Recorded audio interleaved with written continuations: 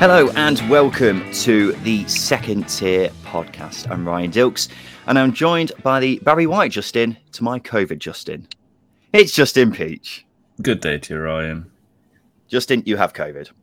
Yeah, test positive in the week. If you have cold symptoms, don't go to games because I think I picked it up at the Derby game last week. Good times. Superb.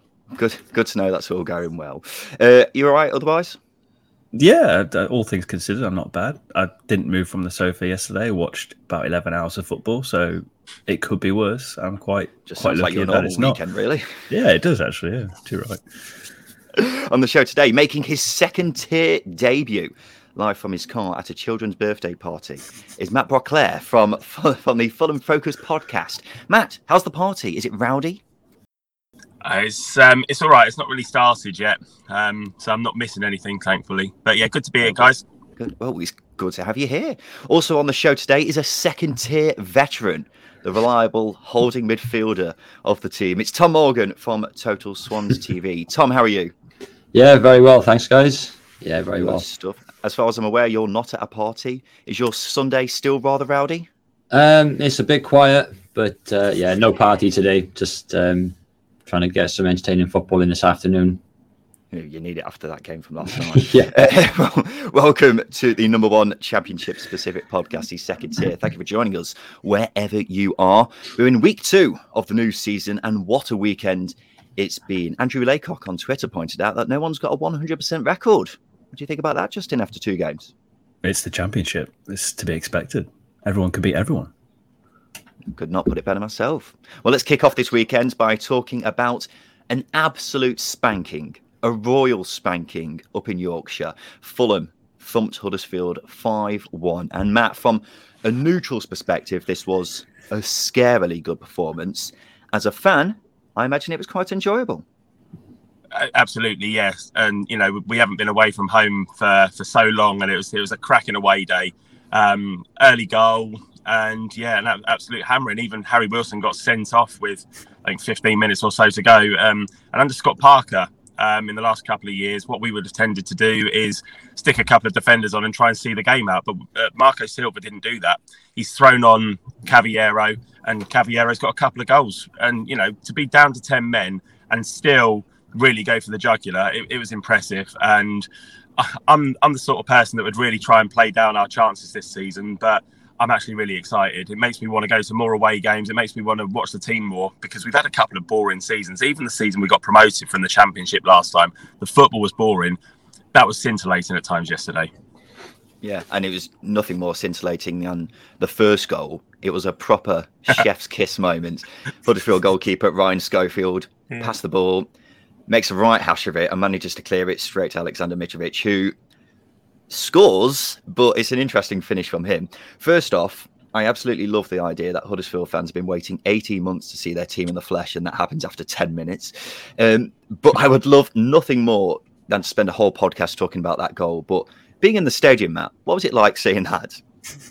It's weird. You couldn't really work out what had happened. It's just all of a sudden the ball just looped up and went in the net. But I've seen it again since, and I know people are complaining, saying, well, the ball was out, and it was out. You can see clearly that, you know, the ball was behind the line. But there's that idiot defender who's passed it back to the goalkeeper from the halfway line. Awful back pass. What are you doing, mate? And then the goalkeeper's made such a hash of it, taking it down on his chest, and then decided to pass it to Mitrovic, you know, one of the most potent finishers in the division anyway. Here you go, mate, have this one for free. And Mitro has been, last season, he wasn't on fire at all. It was a bad season for him. And that's reignited him. I'm sure he's going to go on to score over 20 goals this season again. He's a quality player, but that was really quite easy for him. And, you know, if Huddersfield are looking for anyone to blame, you can't blame the ref because the officials couldn't have seen that. There's no way they could have seen the ball was out from where they were because we couldn't see it from where we were. Blame your own players. They had an absolute shocker, the pair of them that were involved in that. My notes this morning have mainly comprised of me watching that video over and over again before looking at all the other games as well. I wanted to ask you about Fabio Carvalho, 18-year-old attacking midfielder who got on the score sheet yesterday. You've got all these talented players in the Fulham squad, and it's interesting to see that Marco Silva's putting his faith in this young lad who started both games so far. Tell us a bit more about him. Yeah, he came up through the academy, broke into the first team. I think he played a Carabao Cup game last season, and then towards the end of the season, he was back. He was actually in the team. Scott Parker started playing him. I think he made his debut at Chelsea away, scored at Southampton away, and he's one of those players who we were talking on our show the other day and said, well, because we've got another youngster as well, Tyrese Francois, who started against Middlesbrough last week. We're kind of saying they look really good, but we should use them sparingly. But he's scoring, and if you're good enough, then you're old enough, and all that sort of thing. And he looks like a real linchpin in the team at the moment. And it's also interesting that Jean-Michel Seri played yesterday as well, because he's been here for a couple of years, and came actually 3 years ago. We paid 30 million for him, and as soon as we got relegated after the first shambles of a Premier League season, he just went out on loan, and then he went out on loan again last season. And I kind of expected him to be sold, but yesterday he was outstanding. He's too good for this division, but if we can hang on to him beyond August, then you're going to find that we're going to be very difficult to get off the ball, because we've got Josh Onomah, we've got Seri, and Gieser, if he stays, probably won't, but if he does, it's impossible to get the ball off these guys. And with the pace that we've got on the wings as well, I think we're going to be a very difficult team to beat. And I'm not being arrogant. I'm just basing that on what I've seen this season. And I've spent so long saying how bad Fulham have been in the last few years, but at the moment, it's difficult to see. I don't know. I'm not going to say it's difficult to see us getting beat, but we're definitely going to be involved in the mix this season at the top. Yeah, you don't sound arrogant at all, because I think you're just speaking straight facts there. I don't think anyone's going to dispute what you've just said. Justin, I know we're only 2 games in, but from what I've seen of Huddersfield so far, they look a really poor side, and not any better than the side we saw in the second half of last season. The hangover's there, isn't it, from last season? It's still imprinted in this side, and I've got to feel for Schofield a little bit, because as a young goalkeeper coming through, trying to play core-brown ball is probably one of the more difficult things to do. So him being thrust into that position is a shame, really, because he's a good goalkeeper, but not quite at the level to play that sort of football that Huddersfield are trying to do. And as I say, I like Corberán, but he needs to adjust his style of play, because making those sorts of errors against a team like Fulham, as soon as Fulham smell blood, they're gone. They will punish you, and there'll be teams like that in the Championship this season that will do the same. They look too easy to score against. They were quite weak at times, quite placid, and yeah, it's just not good enough at this point in the season. You've got to be putting the performances, and so far they haven't, because even against Derby they weren't great either. Yeah, 100% right. Saturday night we saw Swansea against Sheffield United end 0-0 in what was a pretty atrocious game. Tom, with this game kicking off at 8 at night and it being rather drab, were you at all questioning what you were doing with your Saturday night? For a few moments of the game, yeah, probably. But it was just so good to be back at the football with fans back in attendance. It sort of eased the pain of what happened in front of goal. I mean, the build-up play from the Swans throughout the game was lovely. You can see what Russell Martin is trying to imprint on these players. We've talked about for years the Swansea way of playing football. Martinez, Rodgers, Laudrup sort of era. Possession-based football, creating lovely chances, dominating games, but not being so clinical in front of goal. And that sort of shone through again last night. It's nice to see the good build-up play in football. Your midfield players getting involved in the ball rather than long balls over the top, skipping the midfield. But yeah, it was a poor effort in front of goal, I think, from both teams last night. Yeah, I thought it was a lot better than the Blackburn game on the opening day, because that was a fairly poor performance at the back. But you come up against Sheffield United side here, who, as we all know, with their striker options, are very threatening going forwards. I'll say that, Justin, but Sheffield United, the only team in the Championship, haven't scored yet. And I know we're only 2 games in, doesn't mean much, but if you had to guess which side wouldn't have scored after just 2 games into the season, I imagine Sheffield United would have been one of the last sides you'd have guessed. Well, if you compare the riches of forwards that Sheffield United have compared to Swansea, it's chalk and cheese. The amount of players Sheffield United have got going forwards.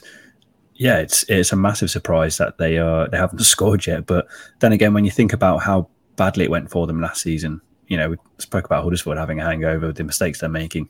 I think Sheffield United have the same thing. Creativity isn't there. chance conversion isn't there. They're not doing what their squad possesses really, and Jukanovic has got a lot of work to do to get it out of him. I think they're a side that could struggle for a large period of the season before they really get going, because as I say, that hangover is there for everyone to see, especially going forwards. It's just not happening. Yeah, Tom, transfer window still open. Where does Swansea need to strengthen before it closes, or is it fairly obvious? I think it's quite obvious to see. We lost a lot of players last season. We lost the experience in Andre Ayew. We obviously lost all of our loan players that we'd brought in last season with a wealth of experience, sort of, in the squad, because a lot of those loan players we had for 2 seasons. The top end of the field is probably where we need to strengthen the most. We've got our young local boy Liam Cullen playing up top. We brought in Joel Pirro from the Eredivisie, but unfortunately we don't really have the funds to be splashing on an out-and-out goal scorer. Someone who's going to grab you, top end double figures this season. We're a little bit youth and very, very young in defence as well, with Cabango, Brandon Cooper playing last night as well, and Joel Latibaudier. So our centre-back trio is very young. Obviously, we've got Ryan Bennett, but he was out after picking up a knock. Yeah, top end of the pitch and centre-back positions. Tom, Matt, thank you for now. We'll come back to you both a bit later on. Play Simon Grayson's Hateful Eight. Right now, me and Justin are going to go around the grounds, and we'll begin at the KCOM Stadium, where QPR beat Hull 3-0. Rob Dickie amongst the goal scorers again. Joining us now from the QPR YouTube channel, Talking Rangers, is Charlie Wise, and Mark Warburton's boys looking very good here, Charlie. QPR looked fantastic. 3 goals away from home. A convincing performance and very professional, to say the least. Great for Chris Willock to get a goal. Looking for him to bring more end product to his game this season. Lyndon Dykes as well, a fantastically worked set piece from the corner. That was straight off the training ground. Hull didn't have a chance.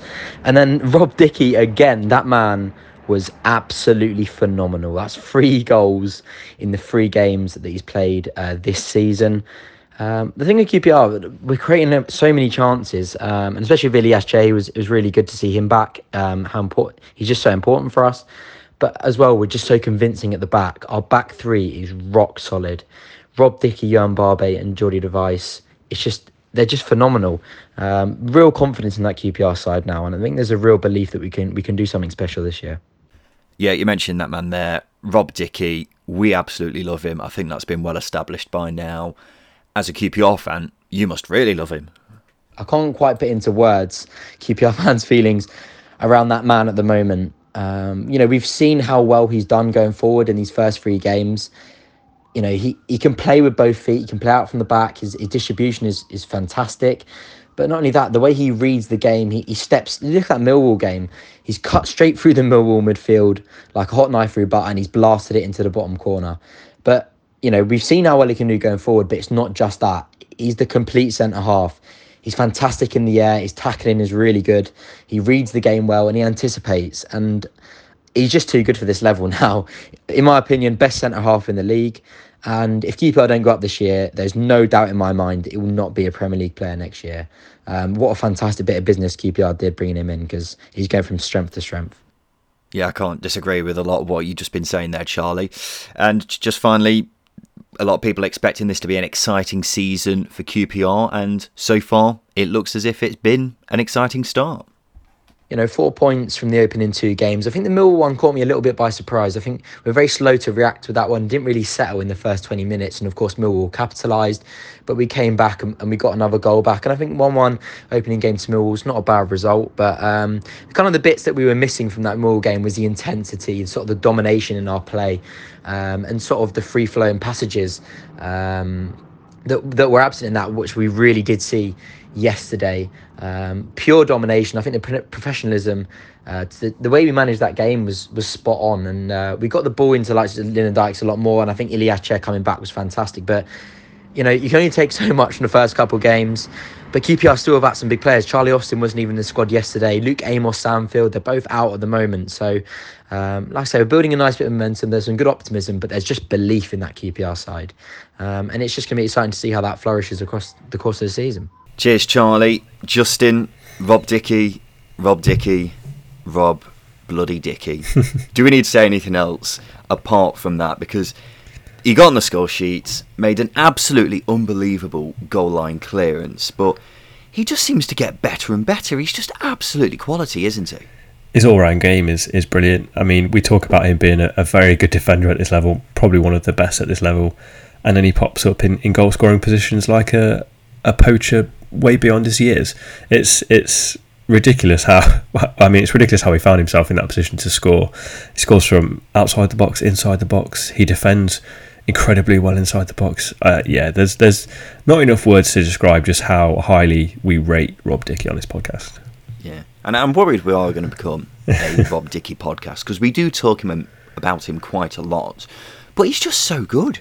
He is absolutely unbelievable how he keeps putting in these 10 out of 10 performances on a regular basis. And we were just listening to what Charlie was saying there. Yeah. He says he reckons he's the best centre-half in the division for his money. It's hard to disagree, considering how good he's been playing recently for QPR and how much he improves the whole defence as a whole.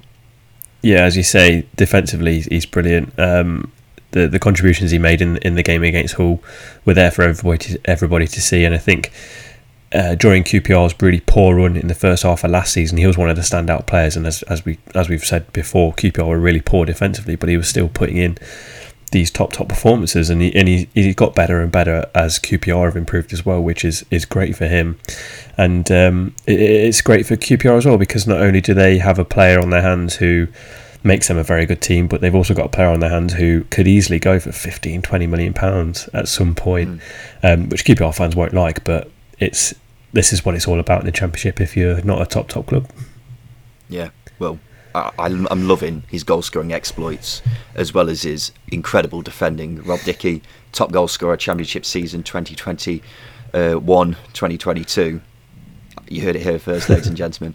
QPR really good here. They've done nothing so far to show that they won't be the side we were all hoping to see this season. Despite the clean sheet, they had a couple of hiccups at the back, but still very good value for the win. So Mark Warburton will be very happy with the performance here. For Hull, quite the come down from the opening day, wasn't it? Beating Preston 4-1 last week and now losing 3-0 at home to QPR here.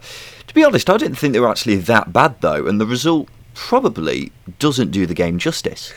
Yeah, you're spot on. I think Hull were probably good value for a point here at the very least. They had chances to get back into the game.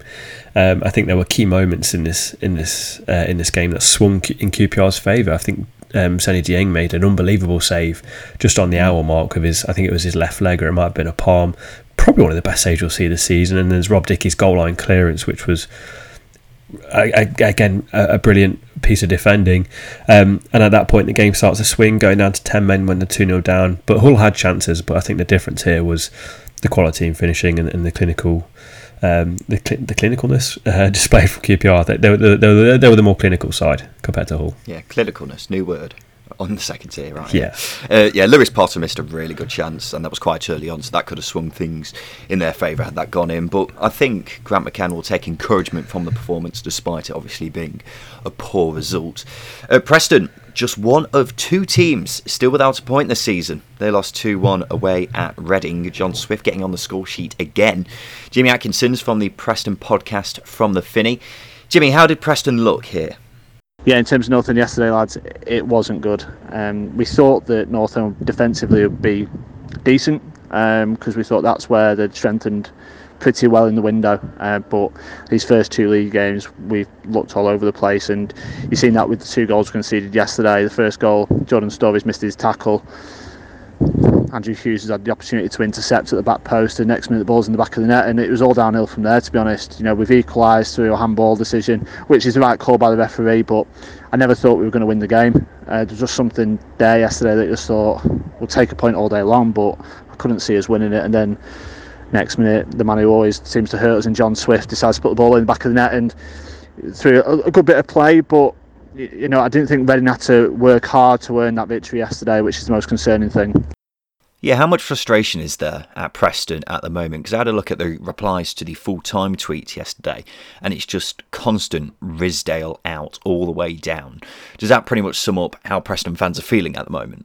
I think the big thing is that Peter Ridsdale is getting the brunt of the frustration at the moment, but for me it's not all his fault. I use the term collective responsibility, and I think you've got to look at the owner in Trevor Emmons, you've got to look at Peter Ridsdale as director of football or advisor to the owner, whatever he wants to be called these days. You've got to look at the manager, but you've also got to look at the players. You know, everyone's got to take their share of responsibility. I think the squad is short of quality, and I thought it for a while, and we got away with it last year in the honeymoon period under Frankie. But now, when I suppose the chickens have come home to roost, in essence, we don't look good enough, and it's a real concern, especially with just over 2 weeks left of the window. Yes, Peter Ridsdale's going to get the brunt of frustration because he's the figurehead of the club. He's the face that everybody sees. But if we're just going to say it's just Peter Ridsdale's fault, I think we need to look at the bigger picture, in all honesty. And I spoke to you at the start of the season, Jimmy, when we did the 5-minute previews, and you weren't too optimistic about Preston's chances this season. How realistic is it that Preston could go down? I think it's a real possibility, and that pains me to say it. We are in a pickle, and we're in a situation where over the next 7 days we've got 2 6-pointers, and we're less than 3 weeks into the season. And you know, you look at our next 2 games: Huddersfield away, Peterborough at home. You've got to take 6 points from those games, because otherwise we are going to be in a situation where come 4 games into the season we could have a maximum of 3 points if we win one of those games. We could have 0 after 4 games, after playing, you know, 2 promoted sides, a team that are all over the place in Reading financially, and then Huddersfield are one of the favourites to go down. I think unless we have a positive 2 weeks on the transfer window, we could quite easily be in a situation where come October, November, we're changing manager again and we're back to square one. But at that point we've got a squad that's littered with quite average players at this level, and where do we go? What do we do? Because, you know, it's quite openly known that we've not got a great abundance of transfer money available. So who do we get on a pittance? And I don't think there's that many players out there that could come to North End at the minute and make a massive difference. We're going to be looking at loans more than likely from the Premier League. But then you're looking at guys that want to prove themselves. And would you want to come to a team that's rock bottom of the Championship, you know, after 4 or 5 games? I wouldn't, if you're a 19, 20-year-old. Thank you, Jimmy. Yeah, not a great performance or result from a Preston perspective here, was it, Justin? No, it's really disappointing, and they're showing the same problems they've had for a while. I've got to feel sorry for the Preston supporters, because I think they've been let down, really. Not by managers, but mainly by the board. We've said for a long time that Preston have needed a 20-goal a season striker. I tweeted not too long ago about the players that they could have signed if they'd have just forked out the money a little bit. The likes of Jamal Lowe, Kiefer Moore popped up on Preston's radar, but they didn't go that step further with the bidding process. They obviously lost Tyrese Dolan. I think the ownership has allowed the squad to go stale, which I've said before that there's a lot of players here that are at the wrong end of their peak years, and it's starting to show. They sacked Alex Neil, who for my money is their best manager, the manager who's most likely to get them into the playoffs since Billy Davis. And I've got to feel for the Preston supporters and Frankie McAvoy, because I think he's been dealt a dub hand as well. Well, you say that, but you look at the players they got up front. They're playing Emil Rees-Jacobson and Scott Sinclair up front here, and that's just, quite frankly, not good enough, is it, for a Championship side hoping to stay up this season? And I am a bit worried about Preston, mainly for the reasons that you say. You look at the squad, and you've got some decent players in there, the likes of Ben Whiteman, for example, Ryan Ledson, players that we rate quite highly. But then you look at other areas of the team, and it's very, very bang average, and there isn't a clear replacement there. So unless they bring players in, then I will be worried about Preston this season, particularly up front, because they cannot continue with the striker options they've got at the moment. It's just not good enough, and you're quite right, they have been let down by poor recruitment, really. But for Reading, let's give them a bit of credit, shall we? They've had a very good start, considering some people were worried about them potentially being in a relegation battle this season. Yeah, the defeat to Stoke City on the opening day was disappointing, but they showed a lot of positives. I think they managed to correct some of the wrongs in this game against Preston. Obviously, against Stoke, they were quite open at times, where I think against Preston, they managed to close them off quite well. But as I say, it has been a rough week for Reading defensively, but they've as they solved that in this game here, and you see the likes of John Swift and Lucas Shaw linking up quite nicely. Josh Lawrence was back to his best. Other than the penalty, Preston didn't really have much going forward for them, and that's down to Reading's game plan and strategy throughout the game.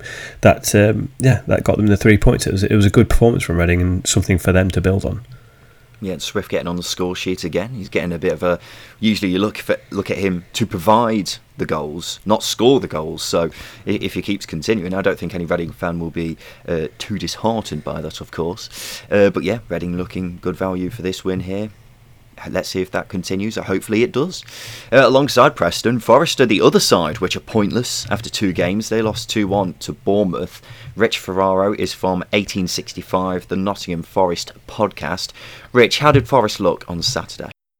There's lots of discontent amongst Forest supporters, mainly aimed at the manager. It's not all as bad as you'd think. So far this season, Forest have shown intentions of playing a little bit higher up the pitch than they did last season when it was very, very staid. But of course, when you're playing against 10 men with half an hour to go, you'd expect the team to go for it and throw the kitchen sink at Bournemouth to try and get back in the match. And they just didn't. And the reason that the fans are so upset with the manager is because they felt that there could have been more attacking substitutions made earlier. So for example, when they brought on Alex Mighton and Lewis Grabban, they're making like for like substitutions rather than adding extra attacking intent. And you can understand the upset at the manager for doing that, and the fact that the feeling that he's being too conservative. Yeah, and I know we're only 2 games into the season and we won't get too carried away, but 2 straight losses, no points on the board so far. Is Chris Hughton under a bit of pressure? I think he is from some of the fans. Of course, social media is never the best place to find out because you get a very, very vocal element, and then there's a lot of other people whose voices aren't necessarily heard. But yeah, there's a lot of discontent. Certainly our man who filed his match report for our podcast, he decided to wait 12 hours before filing his match report just because he wanted to have a bit of time to calm down. From the club, I don't know. They make the noises about being patient with the manager, but we've heard that before. And with the new chief executive, whose teams, at Barnsley, they did play a slightly more direct and slightly more pressing style of football. And that's not the Hughton way. So, it's anyone's guess, really. Yeah, and finally, Rich, let's talk about the squads because the transfer window is still open. What do Forest need to do in that time to improve? I'm looking at that defence and it looks a bit thin on the ground. Well, we're not the only club down to the bare bones in certain positions. Obviously, when you've got Joe Worrell and Loic Mbeso both out injured, that's £15 million worth of talent that's not available at centre half. Full-back positions, we've just signed Jordi Osei-Tutu. Jordan Gabriel's been given a chance. Against Coventry, he was good. Against Bournemouth, he wasn't. But, it's to do with the balance of the team. And at the moment, we've got the 2 sitting midfielders who aren't quite doing enough to protect their defence, particularly in the full-back areas. Lyle Taylor's had a good start to the season playing as a number 9, but Lewis Grabban comes on, and like many Forest fans, I've got my doubts about Grabban. Has he had one injury too many? Is he a year too old? So the big hope, of course, is that James Garner will sign again on loan and maybe provide a bit of a dynamic element in the middle of the park, because that's where we're very static. Thank you, Rich. Yeah, I was watching this match, Justin, and the commentator was saying it's Chris Hughton's first game in front of Forest fans. And while I knew this was the case, it just seemed mental that it actually is the case. But a game of few chances here, really. Great atmosphere at the City Ground, and from a Forest perspective, it's disappointing that they couldn't match the great atmosphere with a great result.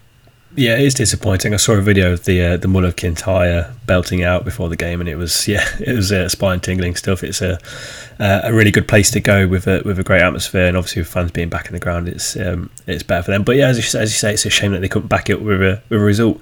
But it was a really frustrating afternoon for Forest. They didn't really lay a glove on Bournemouth after Bournemouth went down to 10 men, which is disappointing. They had opportunities to bring players into the game, or Hughton had opportunities to bring players into the game to change it quickly, but I think he left it too late. I think there were the obvious bright sparks with the likes of Zinkernagel, who looked quite creative, which we expect. But other than set pieces, they couldn't really see a way of Forest getting back into the game. It was timid, a very timid performance from Forest, not really offering much going forward, and that is a concern. And they're very thin on the ground at the back as well, and that's one area that they definitely need to strengthen before the transfer window closes. But yeah, it's just a disappointing performance, really. I look at Preston and I'm worried about them, but for Forest it's just disappointing, and I expect things to improve. Do you think Bryce Samba should have done better with the goal, by the way, the Billing goal? Because it's a narrow angle, and he's just... I don't care what standard of football you're playing at. If you're a goalkeeper and you let that in, that is poor. Yeah, near post. If you let a goal into your near post, it's criminal. It's borderline criminal. You expect to go down for it, don't you? Let's be honest. Near post, it's not good enough, and Samba knows that. And I think the thing is, the difference here for Forest and Samba is there's a ready-made replacement if Samba's form doesn't improve in Horvath. So he's got to do better, because he's got an experienced goalkeeper breathing down his neck to get that number one spot. Yeah, he's certainly not the same goalkeeper that we saw in his first season, is he? Still, obviously, a good keeper at this level. I really like him. But he's not the same keeper, is he? He was unbelievable in his first season, but his form is not as good as the keeper that we saw there. Yeah, I hear what he's saying, but I don't think... I think sometimes it's sort of emphasised a bit too much about his form, because Forest, for me, over the past season especially, while defensively they've been good in terms of numbers, not conceding too many goals, I think they have been a little bit weaker than they have been under that Lamouchi season. But I still think he's a very, very good goalkeeper, and a top goalkeeper at this level. I don't think you can rule him out after one mistake. He'll bounce back. He's made more than one mistake, I could tell you that. Bournemouth, good result for them. David Brooks was sent off. That's good news for anyone who's coming up against Bournemouth soon. I think they've got Birmingham in midweek, so Lee Bowyer will be very happy about that. Bournemouth had an average age of 23 in their team here. They had a number of young lads playing in this team, and you don't really associate Bournemouth as a side that brings through young players. You see them buying young players from other teams, but you don't see them producing their own talent. So it makes a nice change to see them producing young players for once. Yeah, it's really good to see, isn't it? You know, they've bought the likes of Jordan Ibe in the past, and Dominic Solanke, where they've spent big. I know Solanke's still there, but they spent big on younger players. So yeah, as you say, it's a really nice change for them to bring in through players of their own. And I thought they were brilliant here as well. As you say, the average age of 23 is pretty crazy, because it wasn't that long ago they had the likes of Simon Francis and Charlie Daniels still knocking around. So it's been actually a massive change for Bournemouth over the last 12 to 18 months. But the likes of Jayden Anthony, he got the assist for the Billing goal, really, really intelligent play. Kilkenny dominated the midfield, and Zamora showed good form, and then Rossi slotted in at centre-back quite nicely against an experienced forward in Lyle Taylor, and an experienced team as well in Forest. So yeah, you've got to pull your hat off to Bournemouth and Scott Parker for getting the most out of a threadbare squad. You look at Jayden Anthony, and obviously we were concerned about them losing Danjuma, and we all knew he had big shoes to fill in replacing Danjuma, but so far he's been really, really good, really promising. So I'm looking forward to seeing what he can do over the next few weeks, and whether he can sustain this decent start that he's had, because at the moment he looks a really, really good talent. Only 21 years old, but yeah, he's been one of the bright sparks so far this season.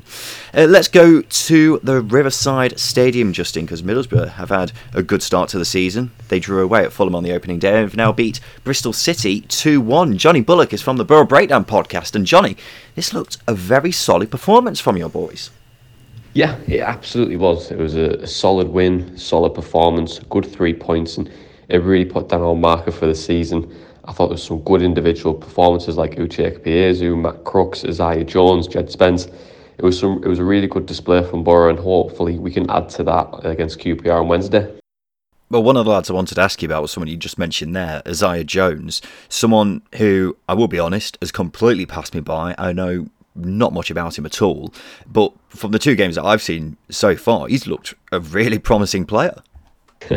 So not many Borough fans really did, to be honest. So Isaiah came from Tooting and Mitcham in the non-league with Sam Falarin a couple of seasons ago.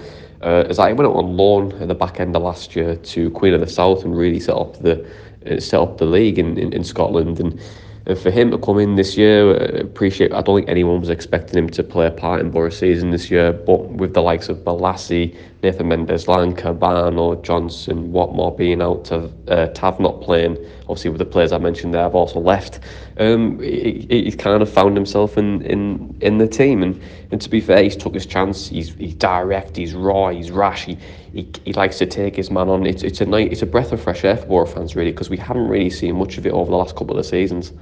Yeah, another player I want to ask you about was the Argentine wonder kid, Martin Piero, who signed in the summer. Didn't play much yesterday, but while I've got you here, I just wanted to ask you how he's looked so far in a Borough shirt.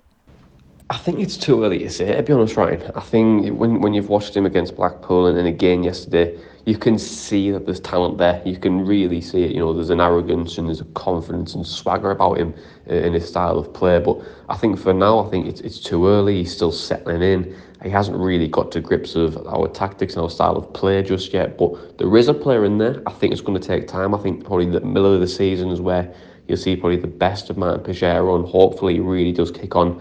But like I said, there's real talent there. I think it's going to be a good coup, a good sign for us, and hopefully he gives us a bit more quality going forward as well. But saying that, Matt Crooks was excellent yesterday. Uche Piers, who played his part, Isaiah Jones, Tav, Watmore. There's some good attacking players in there now. So hopefully we can continue to build on that. But in terms of Pajero, I think it's just a bit too early to really give a judgment. But there is something there. You can definitely see it. Yeah, and Johnny, we had Middlesbrough to finish around the playoffs in our pre-season predictions. How about you? Have your expectations changed after these first two games? No, my opinion hasn't changed at all. I think when we spoke previously, I did say 7th to 10th, but I really love yours and Justin's optimism for potential playoff places.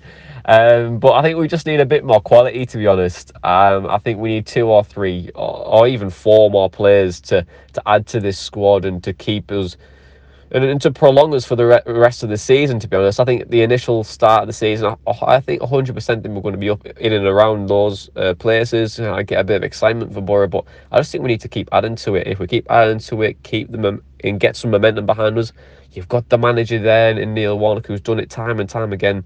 That's when the confidence starts to build. But I think right now, I'm going to go 7th and 10th, just waiting for 3 or 4 more signings, and I think then I'll come back to you in a few weeks with probably a different prediction from there.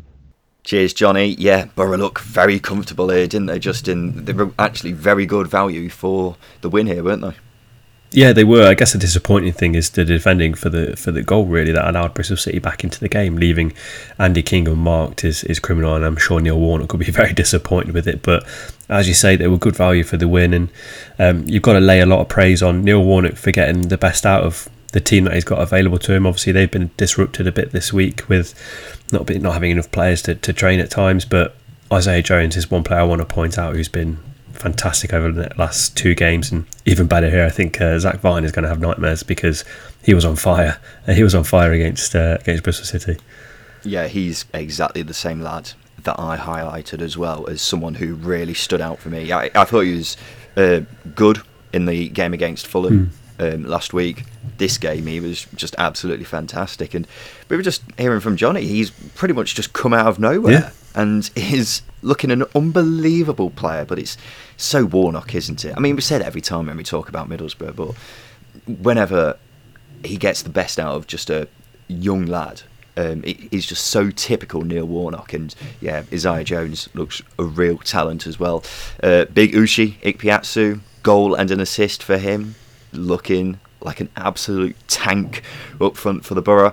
And Sol Bamba came on in the 94th minute as well, which is nice to see. Bristol City, the 2 old Leicester boys uniting for the goal. Matty James crossing into Andy King. That was nice to see, but the performance, not nice to see really, because Bristol City were easily second best here, weren't they?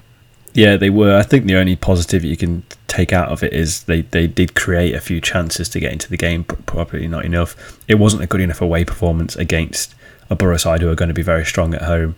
They have to do better. They were too easy to create chances against.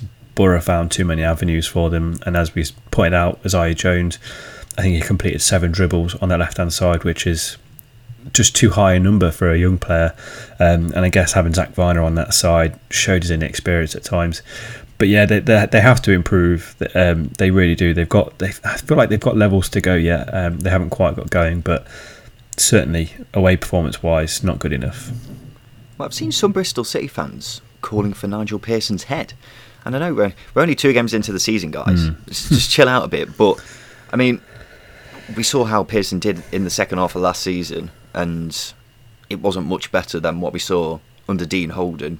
Of course, he had an injury crisis to deal with, but I made the point at the time saying Nigel Pearson hasn't done a very good job here, and he's getting a lot of credit for not doing a very good job. And now they haven't started well this season when they haven't got an injury crisis. It is just 2 games, but would you be worried about Nigel Pearson's job security if this continues, Justin? I don't think there are many managers out there that are readily available who could do a good a job as him at the time Bristol City are at the minute, mainly because they're in a bit of a transition. I think Nigel Pearson's the best manager to manage that transition. He's done it before. He did it with Leicester City very well. He did it with Hull, although he was only there for a season, but I think he put the foundations in place for a promotion charge from Steve Bruce, basically. So I think he, as an individual, he knows exactly what needs to be done to get things right, and they will eventually get there. I just think a little bit more patience is needed. They're not going to challenge for the playoffs. Maybe mid-table, lower mid-table will be a good finish for Bristol City because of how poor they were last season. I'm not sure. I think we'll have to reserve judgment for now, but I'm really not convinced that Nigel Pearson is the right man to lead Bristol City out into a transition, which is obviously what they're going through now, but we'll reserve judgment for now. Justin, let's have a break. After that, we'll talk about wins for West Brom, Peterborough and Barnsley.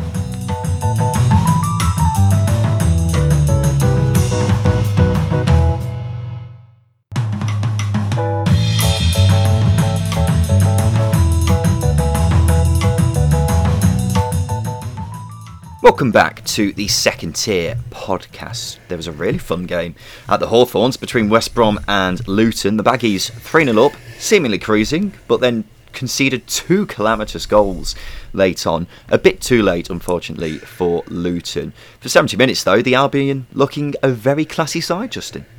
They were. I think they showed that they were a level above Luton. For, as you say, the 60-70 minutes that they were, you could see the difference in quality.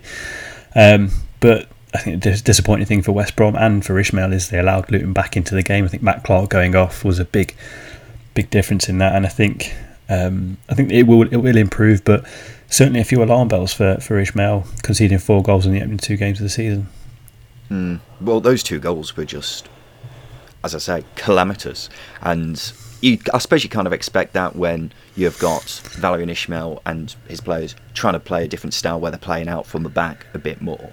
So these things will happen, but it made for uncomfortable viewing from a West Brom perspective in the final few minutes of that game. But Nathan Jones admitted that they were beaten by a very good side. And 3-2, he'll probably look back at that and say, not many teams are going to come away from the Hawthorns with any points this season, so can't be too disappointed, really. I am staggered at how good West Brom are at set pieces. Every time a long throw goes in or a corner, the opposition defence just don't know what to do. We saw that against Bournemouth last week, and Luton here, they were struggling at it as well. Yeah, which is a bit of a surprise, but I mean, you've got to bear in mind that Luton had a makeshift defence on their hands, so I'm not surprised in that sense that they were struggling to cope, but it is scary, isn't it, how good they are and how effective they are at throw-ins and corners and free kicks. It's crazy. I know we praised Cardiff a lot last season because of how good they were from set pieces, but yeah, I think they might have met their match here. That game against Cardiff that will be coming up at some point in the season is going to be a clash of set piece ties. Let me tell you, just constantly set just pieces, long throws, all game. I'm a big fan of that. But when you've got the likes of O'Shea, Bartley, Clark. We all know Clark will head bricks if he's asked to. Furlong as well, he can score from set pieces. And then you've got Mowat wanging them in. it's threatening. It's scary to see from an opposition perspective. And we saw that here. A brilliant header by Cal Naismith for the opening goal. Fortunately at the wrong end of the pitch, but still class nonetheless. But yeah, West Brom looking good value for 70 minutes anyway. A 99th minute winner saw Peterborough beat Derby 2-1. I will say, for 75 minutes, one of the worst games I've ever seen. We had Man U Leeds on the other telly, and I was set through watching this. But yeah, for the remaining bit after that 75 minutes, this was great entertainment, Justin. It wasn't a bad end to the game. Obviously, very disappointed from a Derby perspective. Watching it riddled with COVID just wasn't too much fun. But yeah, as you say, it's a really disappointing defeat for Derby. Peterborough, I thought they were not a smash and grab, but I thought Derby were in control of the game for 75 to 90 minutes, and then Peterborough just turned it on. But that's what fresh legs does to you. And a depleted Derby squad, you could see they were knackered. Just a shame they couldn't see it out. Really frustrating that they couldn't see it out. Well, Darren Ferguson was delighted with the late winner. Siriki Dembele scored it. The scenes, the limbs in the Peterborough end when that goal went in were just fantastic. This is what we've been missing for a good year and a half. We've had last-minute winners last season, but it's just not as good when you when you don't have fans. You know, that roar when it goes in. And I particularly loved Siriki Dembele failing to take off his shirt after scoring the goal. He was really struggling with it. Have a look for that if you haven't seen it already. But Derby, obviously not a great result, and things are even worse because it looks like they're heading into the midweek games with no senior striker because Colin Kazan-Richards went off injured, and it looks like a serious one, unfortunately for him. So we wish him the best, but from a playing perspective, it's not ideal, Justin, because they've been saying the Derby starting 11 not actually that bad, but as the season goes on and injuries start happening, then things like this are going to happen, aren't they? And that's why we have Derby not expecting them to do much this season. Yeah, I mentioned a depleted squad. It's very much a depleted squad. I think that's the reason why Peterborough got back into the game, because they had fresh legs to bring on, whereas Derby couldn't make a defensive substitution. You know, every team needs that 33-year-old centre-half who's going to come on in the last 10 minutes and head everything. Derby didn't have that. They brought on Kamil Jozwiak, and he was at fault for, well, he fell asleep for one of the goals, essentially. But as you say, I mean, I'm delighted for Jack Stratton to get his goal. Good that it didn't end up in a win for him, but it's time to step up now. He's put in a situation because of the situation Mount Morris has put Derby. But if he takes his chance, they'll be delighted. But Derby have got to, I think, first of all, defend better before they even think about scoring goals, because that collapse in the last 10 minutes of the game was just really poor from some senior players as well. Curtis Davis, Craig Forsyth didn't cover themselves in glory. No. Well, they're going to have to bring in players, aren't they? And I think Rooney has hinted at that they desperately need to bring in some extra legs. But as we all know with their situation, it's a bit difficult doing that. There was late drama at Oakwell as Barnsley beat Coventry 1-0, but the Sky Blues missed a 93rd minute penalty. And the scenes, Justin, the scenes in, first of all, the Coventry end when they were given the penalty, and then the scenes when they missed, and the utter disappointment that you saw in the Coventry end was great to see as a neutral. But unbelievable scenes here. That's what football's all about, isn't it? The last minute drama, we saw it with Peterborough, was fantastic, and then there are little minute elements throughout the day. But then I think this was the last game as well, one of the last games to end to finish. I know there's a big stoppage in the Millwall game, but just keeping up to tabs with this and on Soccer Saturday was really, really good fun. And yeah, as you say, it's utter disappointment for Coventry, delight for Barnsley, and I think the worst thing for Coventry is they were probably the better team throughout the game, and they didn't get anything for it, which is a shame for them, and yeah, a major frustration. Well, Mark Robbins he'll be disappointed not to get a result because they obviously missed the penalty, but Gyökeres also missed a really good chance in the first half as well. Barnsley barely had a sniff. So for Coventry to come away from this game with absolutely nothing, Mark Robbins will be absolutely gutted. 10 players booked in this game. 8 Barnsley players, and they had 5 bookings in the space of 7 minutes. Did you see Callum O'Hare get assaulted almost every other just getting phase of sived play, down. And I would assume that's where all those bookings came from. Barnsley were just trying to do a job on him by removing his limbs. But yeah, 10 bookings. Fair play to the referee there. Cardiff, comfortable winners at Bloomfield Road. They beat Blackpool 2-0. Big Kiefer Moore amongst the goals. I don't think I've ever seen a more satisfying cross and header goal before in my life than that Kiefer Moore, Justin. It was a thing of beauty. I've been wanting to talk about this cross from Ryan Giles. It was brilliant, wasn't it? It was fantastic, and the header was just so cushioned but looping. It was so aesthetically pleasing. It was lovely. It was really good. Well, Big Keith is obviously a big lad, but he just floated through the air like a majestic butterfly. It was fantastic to see. And then the header, superb, chef's kiss all over that. But yeah, Cardiff looked really strong here. Probably should have won by more, because I don't want to get carried away, Justin, because it is just 2 games into the season. But Blackpool do not look a great side. I know, obviously, they've come up from League One. They've had to bring in players, a lot of them are League One players from League One. But I haven't seen anything yet that convinces me they won't, that they'll be able to stay up this season. It was a harsh lesson for them against Cardiff. I thought they were unfortunate, I guess, against Bristol City. But this game was a very harsh lesson for them because Cardiff were miles ahead. I think, simply put, you have to defend better. They were just too easy to play against. The amount of chances they conceded from set pieces and open play, you've got no chance. Chris Maxwell was the busiest player on the pitch. He had 6 saves to make, and when your keeper's making that many saves at home, doesn't fill you with too much confidence. But yeah, they do have to improve very quickly. I think that they've got the players to do it. They just have to find a way to get the best out of them and defend a lot better. I think the Keogh and James Husband partnership, although I praised it in pre-season, doesn't look too solid, shall we say, right now. You're quite right in the way that you say that Chris Maxwell has saved them here, because they would have lost this by more had it not been for him.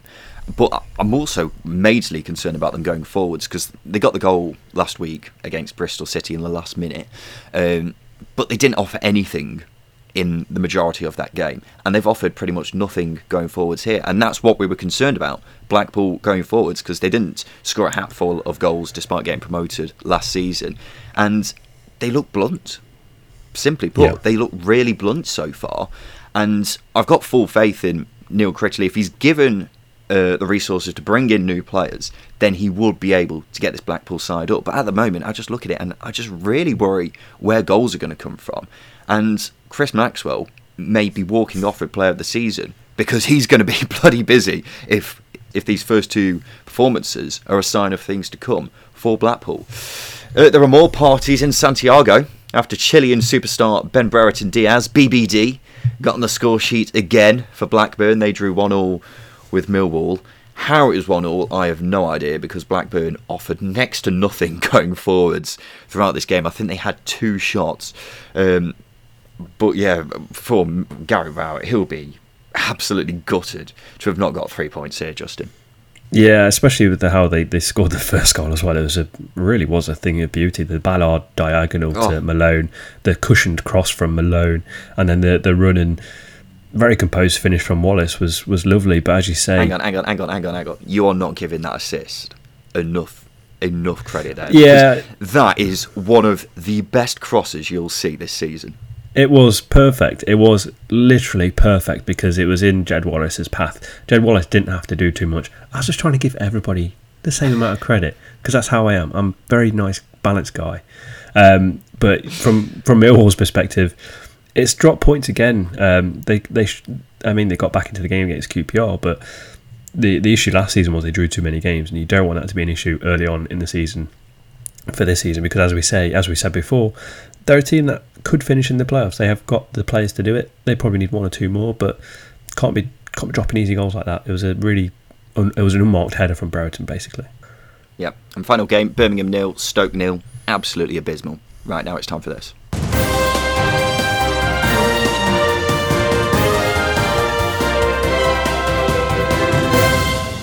Yes, it's time for the news, and speaking of Birmingham, they've been having an absolute mare with their stadium this week.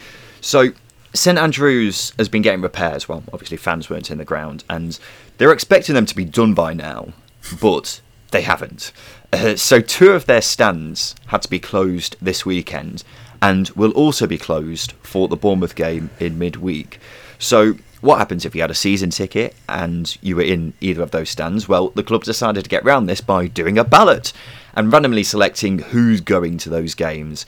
That went down like a turd in a lift, and calls have once again gone for the board to basically get out. It's been a PR disaster, and it's, well, we all know what the Birmingham board and their relationship with the fans is like, but this has not made things any better. Transfer news, Justin. Arsenal are still reportedly in talks with Sheffield United over goalkeeper Aaron Ramsdale. Surprised that he's actually played for Sheffield United so far this season, because quite often when you see, like Sam Johnston for example, when you see players being linked with moves away, they don't play, but he's been playing so far, hasn't he? Yeah, and he was quite important in the draw against Swansea. He made some really key not interceptions but catches from crosses, and he was quite commanding, so fair play to him for not being distracted. I did read that he was absolutely gutted that the bid was rejected from Arsenal, so we'll see how that plays out over the next week or so, but I'd be surprised if Sheffield United keep hold of him if the bids are fairly high, because I think at Championship level especially, you can't really reject those bids too often. No, I think he's almost certain to go, quite frankly, because Arsenal have been linked with him all season. They were after Sam Johnston, weren't they? But I think he's staying at West Brom now, which is a massive plus for them, by the way. And yeah, Ramsdale looks like he'll be the one that will be going instead. Chelsea defender Jake Clark-Salters joined Coventry on loan. He was at Birmingham last season. I looked at this move and thought, Christ, this must have been his 20th loan move in the Championship, before realising it's only actually his second team that he's been on loan at. And I was actually getting him mixed up with Cameron Carter-Vickers, because I'm convinced they are both the same player and they're both going to be on loan for the rest of their careers. Reading have been loaned midfielder Tom Delibashiru from Watford. He didn't really play much last season for Watford, did he? So I'm not really sure what to expect of him going to Reading. He had quite a few injury problems at Watford, and I think Watford fans expected him to make more of an impact than he did, but obviously injuries got in the way of that. But that's Reading's gain. I think they've got a good player on loan, and I expect for him to have a relatively good season. So hopefully he can make an impact quick, because he's got some creative boots to fill. Well, he's highly rated at Watford, so he's one to keep an eye on, definitely. And finally, former Huddersfield and Ipswich midfielder Trevor Chalobah is now Chelsea's best player. Did not see that coming, because in his time in the Championship he was fairly unremarkable, really, wasn't he? Well, he played for Ipswich, who got relegated, and he played for Huddersfield, who struggled. But he was the standout player in both of those sides. And he did have a good loan spell. Was it Saint Etienne or? He was abroad, wasn't he? Yeah, he was in France last season, and had a good loan spell. But it's really good to see players coming through at Chelsea. I don't know why.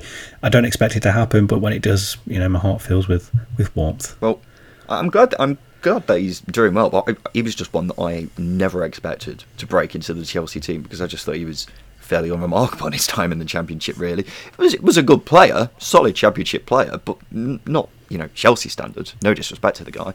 Obviously, he's doing bits now anyway, so fair play to him. Time for the polls, Justin. This is the part of the show where we ask our listeners 3 questions on Twitter, because we want to hear what they think.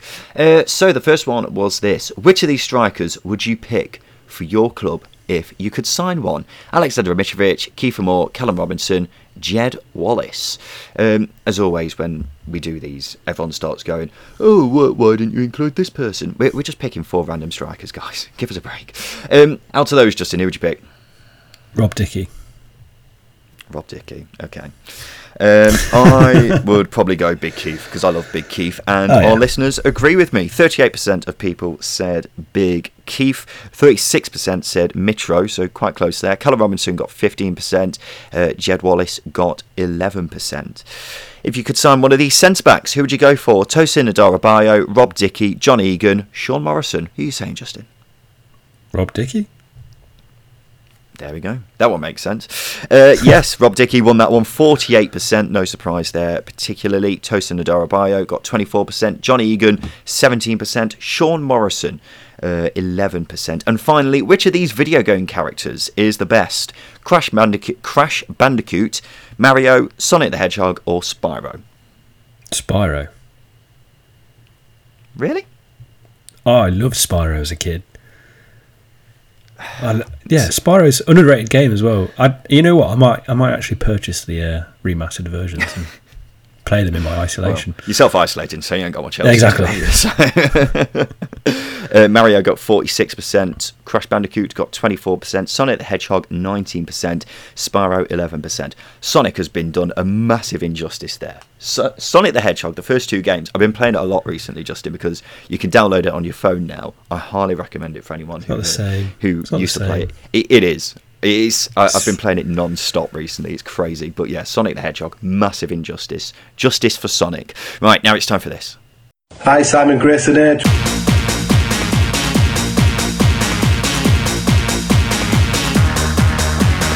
So this is Simon Grayson's Hateful Eight. Welcome back to the show. Matt Brockler from Fulham Focus Podcast and Tom Morgan from Total Swans TV. So I'm going to ask the boys here to name 8 of a certain subject, and all they've got to do is work together to name all 8.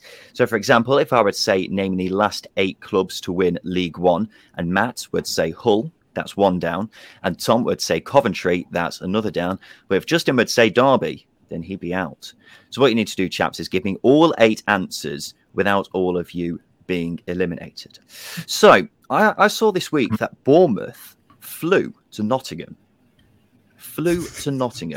Outrageous. So it got me looking at the distances of how far teams have to travel. And the question is, what is the nearest 8 away days for Bournemouth in the Championship this season? It's all based on as the crow flies, by the way. So don't start talking about how long it takes to travel down the M6 or something like that. Matt, we'll go with you first. Can you give me a near away day for Bournemouth? I live in Reading, so I'll say Reading.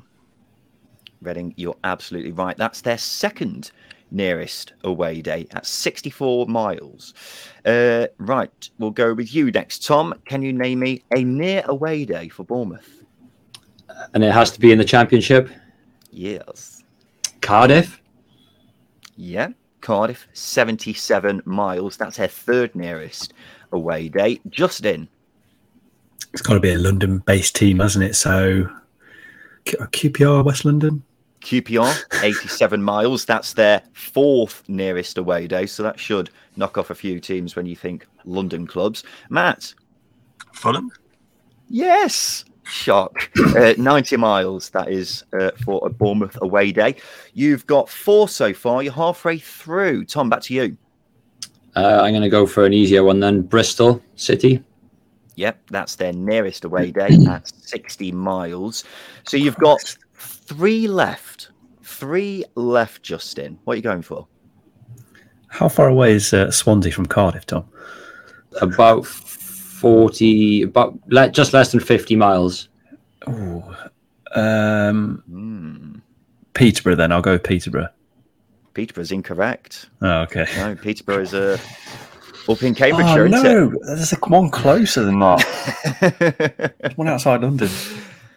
So Justin's out. You've got 3 left, and there's 2 of you still in. Matt, back to you.